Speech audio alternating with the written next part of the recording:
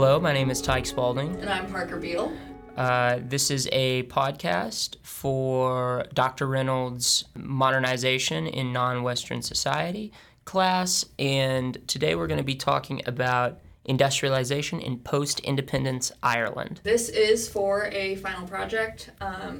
Both of us we have always loved history. Mm-hmm. It's always been something we're very interested in, and Tyke is definitely more Irish than me. It's true. We're both Irish. Yeah. I have to wear a coat of sunscreen at all times or else I'll evaporate. So Exactly. And I can actually stare into the sun. And I hate British people, so, it all makes sense. Got that in common. Mm-hmm. So a little bit, one more thing about ourselves. We're going to just basically go through our majors, kind of as our qualification section. So I am history major with a dual major in secondary education. Parker? I am a history and a sociology major, and then I've got focus areas in anthropology and public history. Yeah, and so we're both juniors, aren't we? Yeah.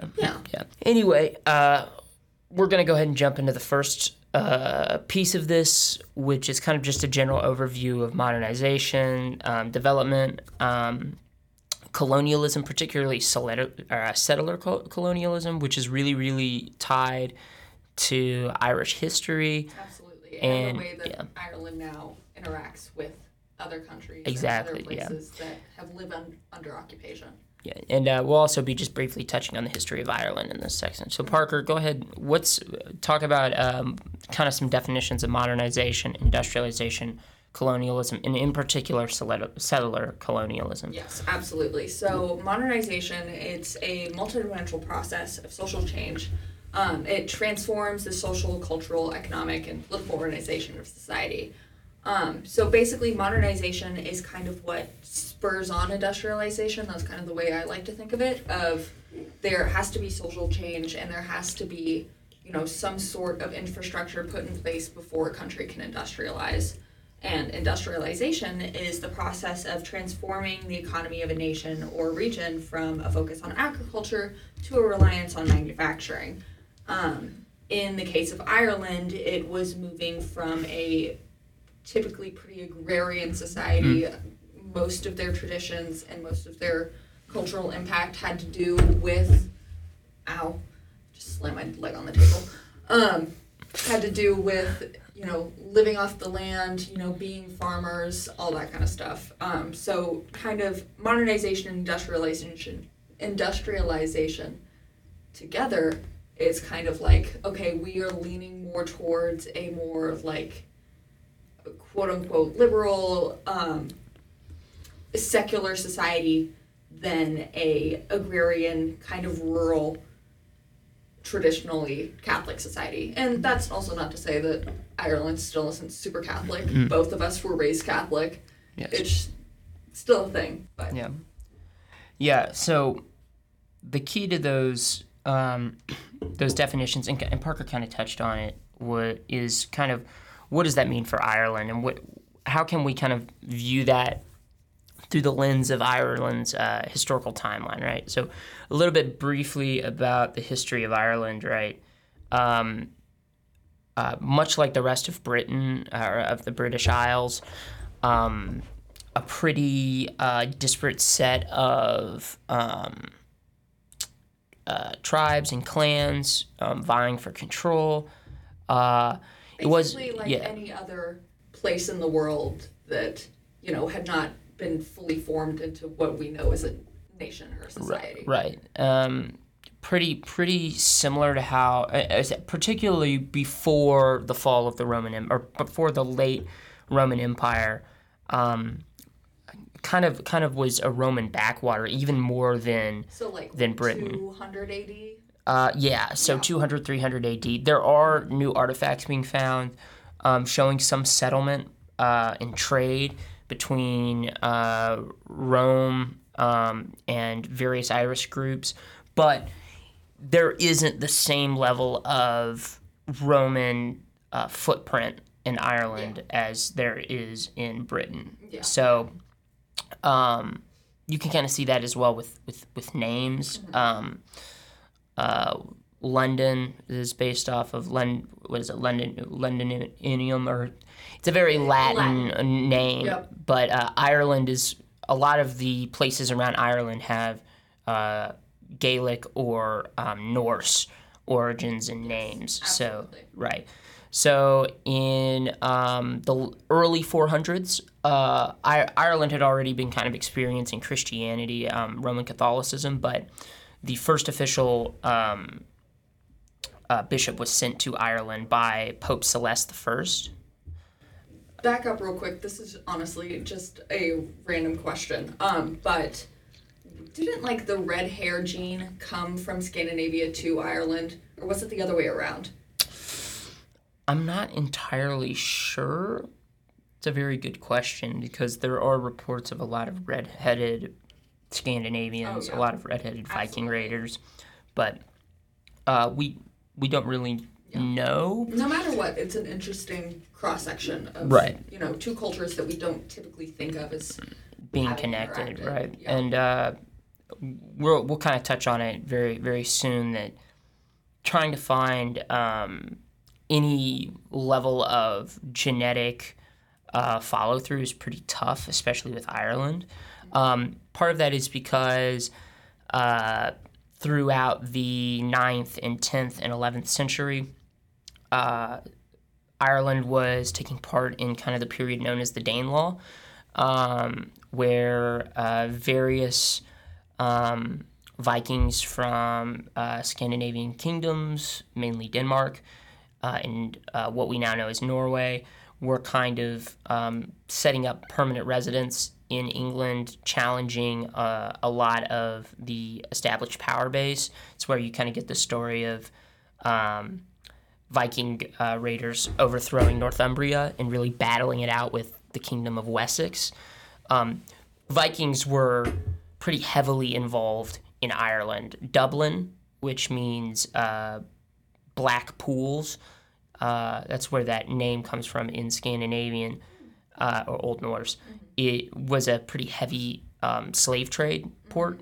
So that's when we talk about genetics. It's very difficult. Vikings have been known to kind of intermix with local populations. That's kind of how they roll. Vikings were not a homogenous group. Right, exactly.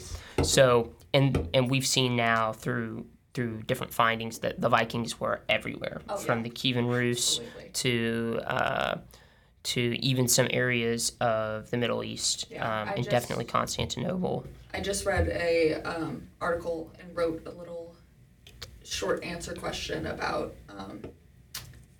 Norse contact with the indigenous people, like pre-European contact of Greenland. Yeah. Very, very interesting. Right. So, I mean, it just shows that, and the Vikings did deal a lot in slavery.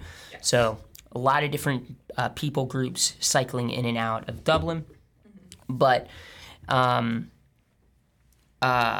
in the mid 11th century, High King Brian of Ireland united the disparate Irish groups and kind of pushed the Vikings out of Ireland. And for a time, Ireland went back to what much of the British Isles was, a series of warring clans and states, very, very similar to Scotland. So that kind of persisted until the Normans swept through. Absolutely, because they were in a weak spot already. They were disorganized. They were infighting. The Normans saw a chance and they took it. And the Normans had the experience and invasion, having just conquered England. So that kind of gets us into the main occupation, the main lasting trend of English-oriented colonialism. Towards the 1400s, Ireland had been rebelling. Ireland was pushed by different rebels in Scotland to join up. But throughout all this time, up until, really independence, kind of what Parker touched upon, settler colonialism though it wasn't as formalized, was really getting its bones, at least for England and the nascent British Empire. Ireland was the spot where it was becoming, the most developed. Yes, absolutely. Most popular. It was, I hate to call it this, but Ireland was kind of the guinea pig for British settler colonialism. Right. The assimilation, the constant, depriving Irish people of its resources, tariffs, everything. Basically anything that you can think of as colonialism happened. Right. So, and that's super important for this discussion about industrialization, because not only were very wealthy landowners moving into Ireland, a lot of time native Irish Catholic landowners were being dispossessed of their land, and that land was being given to Protestant noblemen or Protestant businessmen. Which is pretty much the definition of what settler colonialism Exactly. was. So what does this mean for Ireland kind of heading through into the early 19th century? Ireland had rebelled many, many times. In fact, French soldiers had landed in Ireland to support rebellion. Unfortunately, these efforts were crushed, whether that be by the English kings or through Cromwell, which is one of the most famous instances of Irish repression during the English Civil War. So into the 1800s. Yeah, Cromwell is. Yeah, I mean, Cromwell is one of the most dastardly pieces of trash. Like, I mean, we don't even need to. He was bad. But, once again, pretty much any crappy thing that you can think of a historical figure doing. Yeah, Cromwell perfected it. Yeah. So that truly was the blueprint. Right. I mean, well, that brings us into arguably the most infamous time in Irish history, the Irish potato famine from 1845 to 52. A million died, 2 million fled Ireland. That's also when we really start seeing the trend of emigration from Ireland into, many, many different parts of the world. Right. And I'm going to talk more about that later when we talk about modernization. Right. And a lot of those people went to the United States or fled to Canada. And so, from that point, nationalism in Ireland, I mean, really any sympathy for the British essentially was gone. And throughout the late 1800s, Irish independence movements, the Fenian Brotherhood, the Molly Maguire Society really popped up to try to preserve the Irish language and to find a way to achieve Irish independence. Now, moderates pushed for something called Home Rule, where Ireland would still be part of the British Empire, but they would have their own parliament to help decide on local issues, while more radical actors pushed for full independence. And that's kind of where we reach arguably the second most infamous thing from pre-independence Ireland, which is the Easter Rising in 1916, aided by arms from the German Empire. Ireland, many Irish revolutionaries saw it as an opportunity to break away, and so they took up that opportunity and rebelled. Though it was crushed, it kind of set a precedent, and that led into the Anglo-Irish War in 1919 to 1921, where Irish independence was achieved in 1922. And importantly, the first form of the IRA, the Irish Republican Army, was created. Yes. That was like during that conflict, wasn't right. it? Yes. Yeah. And so in 1922, those unhappy with the treaty signed by Ireland and Britain rebelled again, causing the Irish Civil War.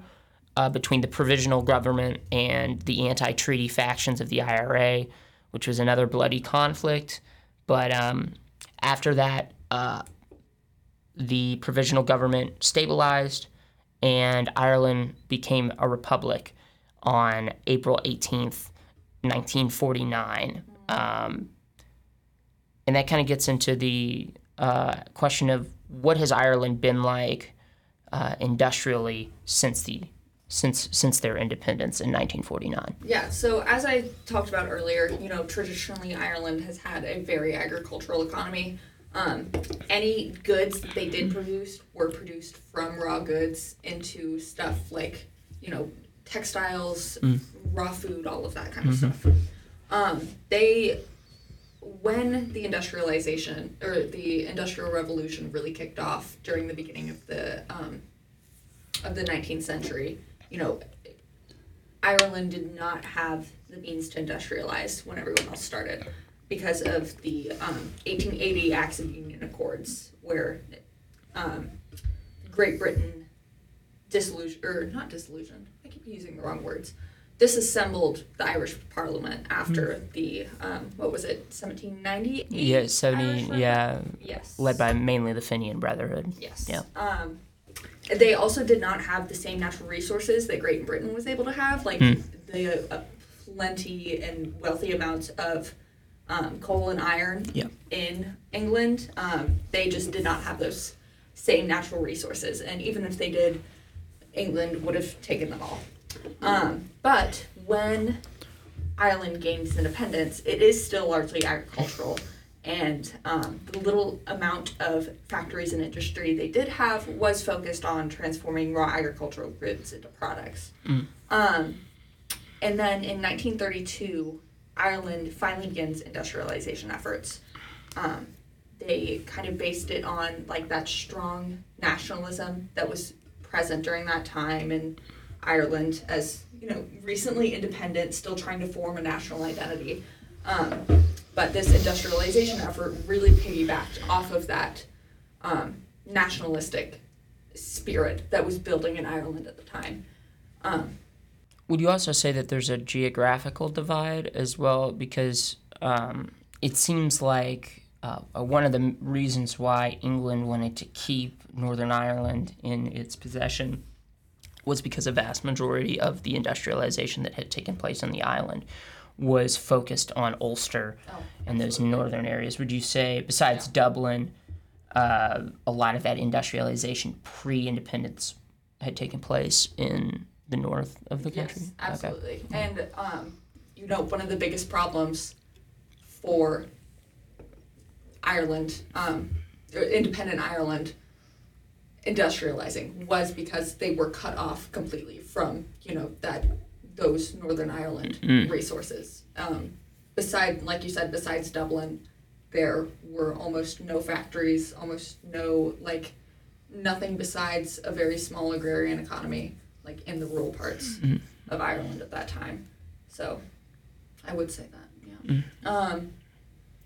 And so when they began the industrialization efforts, they really wanted to focus on Irish economy and did not want to become a foreign-based economy, and did not want to have to import everything they needed, which completely understandable. They had seen how that kind of dicked over countries in the past of trying to focus on a import-only economy. Yeah. So they imposed really high tariffs and import quotas that were imposed to protect from foreign competition. And then I already talked about that nationalistic spirit. So it pretty much remained agriculturally oriented until the mid-1950s. And the public spirit about industrialization at that time was the public did not have a positive response to industrialization. It was looked down on, and it wasn't desirable because it was too expensive, and farming was seen as the ideal way of life. It was closer to God, closer to man, and a lot, especially Irish Catholics, thought that industrializing too rapidly or industrializing and all. Do you guys realize how hard that word is to say? It's a lot of syllables. Again? It's a lot of syllables. A lot of noises in one mouth, and I can't do it. but I'm gonna, because I'm strong. But it pretty much was looked down on. But as Ireland, the government of Ireland at that time continued to push for industrialization, they really had to put like a positive spin on what industrialization could mean for Ireland. So around 1950, around 138,000 people worked in manufacturing. So that's really only 10% of the workforce at that time. There were really high rates of immigration, as we've talked about earlier. Low wages were at any job you could find, not great. The unemployment rate was very high. I think it was around 12%. But even that, I might be lowballing it. And honestly, like, it was just a very depressing social climate to live in pretty much all the like historical based documents that I researched for this. It was everyone was really, really sad in the 1950s in Ireland, and I get it. Yeah, I get it. I would also probably be very depressed if I lived in Ireland in the 50s. So in 1958, the government had kind of looked around and been like, okay, we cannot continue to be a functioning country, or we cannot become a functioning country on the global and capitalist scale if we continue with this. So they launched the first program for economic development. It was unlike the economic outlook up until then. Those tariffs were kind of stripped away, and it was more about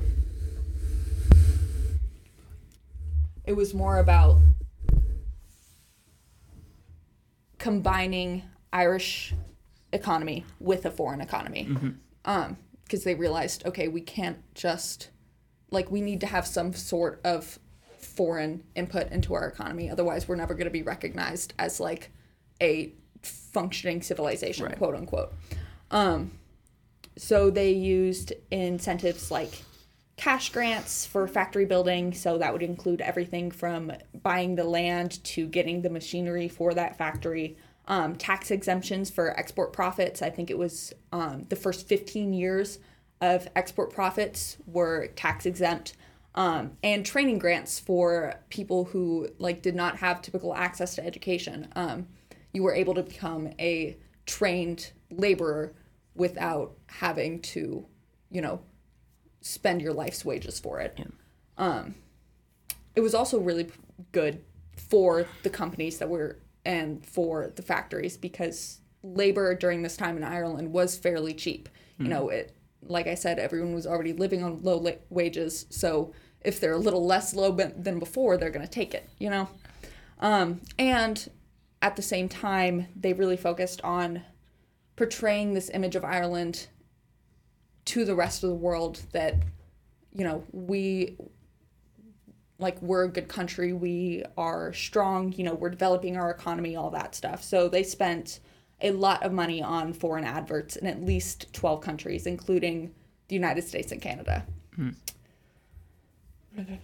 And then that rate kind of continued, and industrialization continued. And by 1972, there were 668 factories, and about 75% of them were foreign-owned. I think around 220 of them were Irish-owned companies. And during that time, almost 60,000 new jobs were produced. So the unemployment rate also really, really lowered during this time. And most factories, instead of being focused on agricultural products, they were focused on electrical equipment and technological goods. So really very quickly industrializing to kind of catch up with the rest of the world. There was also a really large push and focus on urbanizing cities and parts of Ireland besides Dublin, because, the Irish government looked at Dublin and then looked at the rest of, pretty rural areas of Ireland, and we're like, okay, we need to we need to make sure that all of our economy and everything that we do is not just focused on Dublin. Right. So that's when you see like cities like Galway becoming more urban areas, and Cities like Munster, Cork. exactly. Yeah. Yes. I lost my spot in my notes. Yes. Okay. And more factories were built in rural areas, so there would be, very small farming towns where most likely a foreign company would set up shop there. And during this time, there were also a lot of support for public infrastructure, which I will never say that supporting and funding public infrastructure is a bad thing, but the amount they did put them into a debt deficit in the 1980s when the world was already in a recession. So it did kind of screw them over a bit, Yeah. but that was more on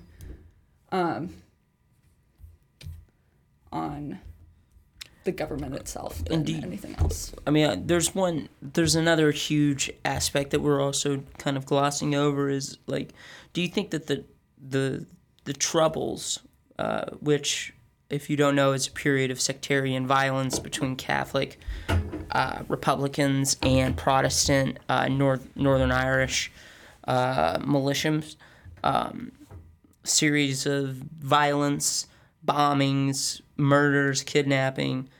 Do you believe that that's kind of a deficit to Ireland's foreign investment? Like, do you think that I'm sure it probably had some impact, but I also think that because the United States at this time was a pretty big supporter of Ireland and, it facilitated the treaty agreements between Ireland and Great Britain at this time. Yeah. So if Ireland did experience any sort of, and I'm sure it probably did because that's just what happens when revolutions happen. Yeah, when there's violence or destabilization Exactly. in a certain But I area. do think that the worst of it was prevented because of American support for Ireland. I gotcha. And the end of the Troubles ended with the Good Friday Agreements in 1998.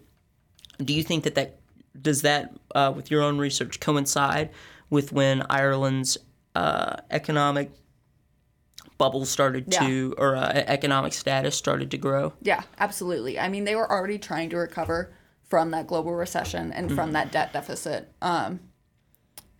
that they accrued during the 80s and early 90s.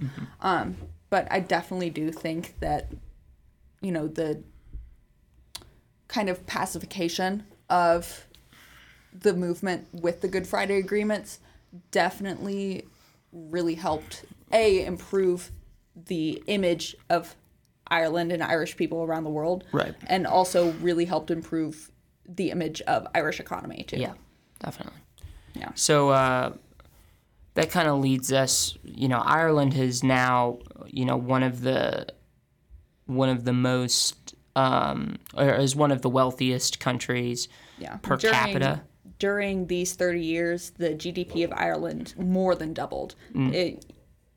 And unemployment was cut in half. And by 1972, most of the world did consider Ireland to be an industrialized economy. Right.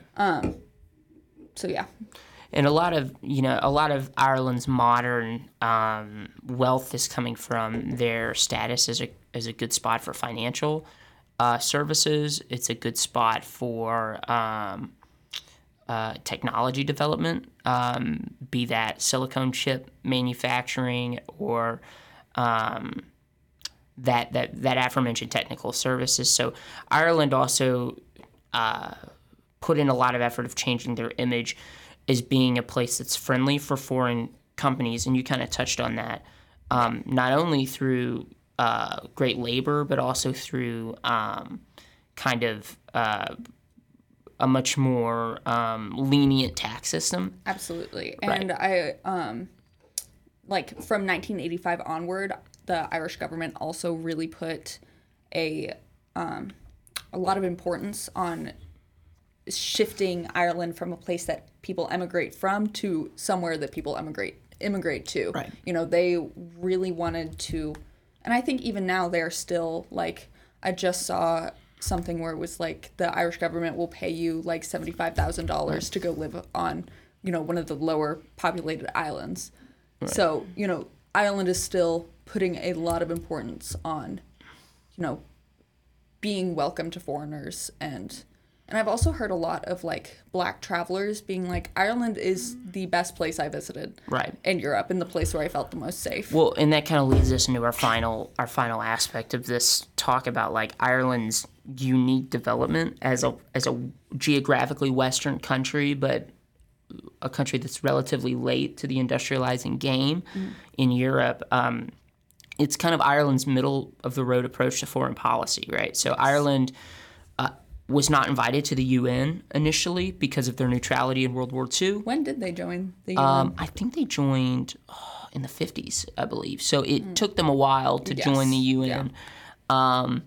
And during the Cold War, they were largely neutral. They kind of joined the non-aligned faction with Yugoslavia and Sweden. And they supported various causes during that time. They showed support for Cuba. They showed support for Angolan independence. Yes. Ireland has also been a huge contributor to UN peacekeeping forces, especially in the 60s.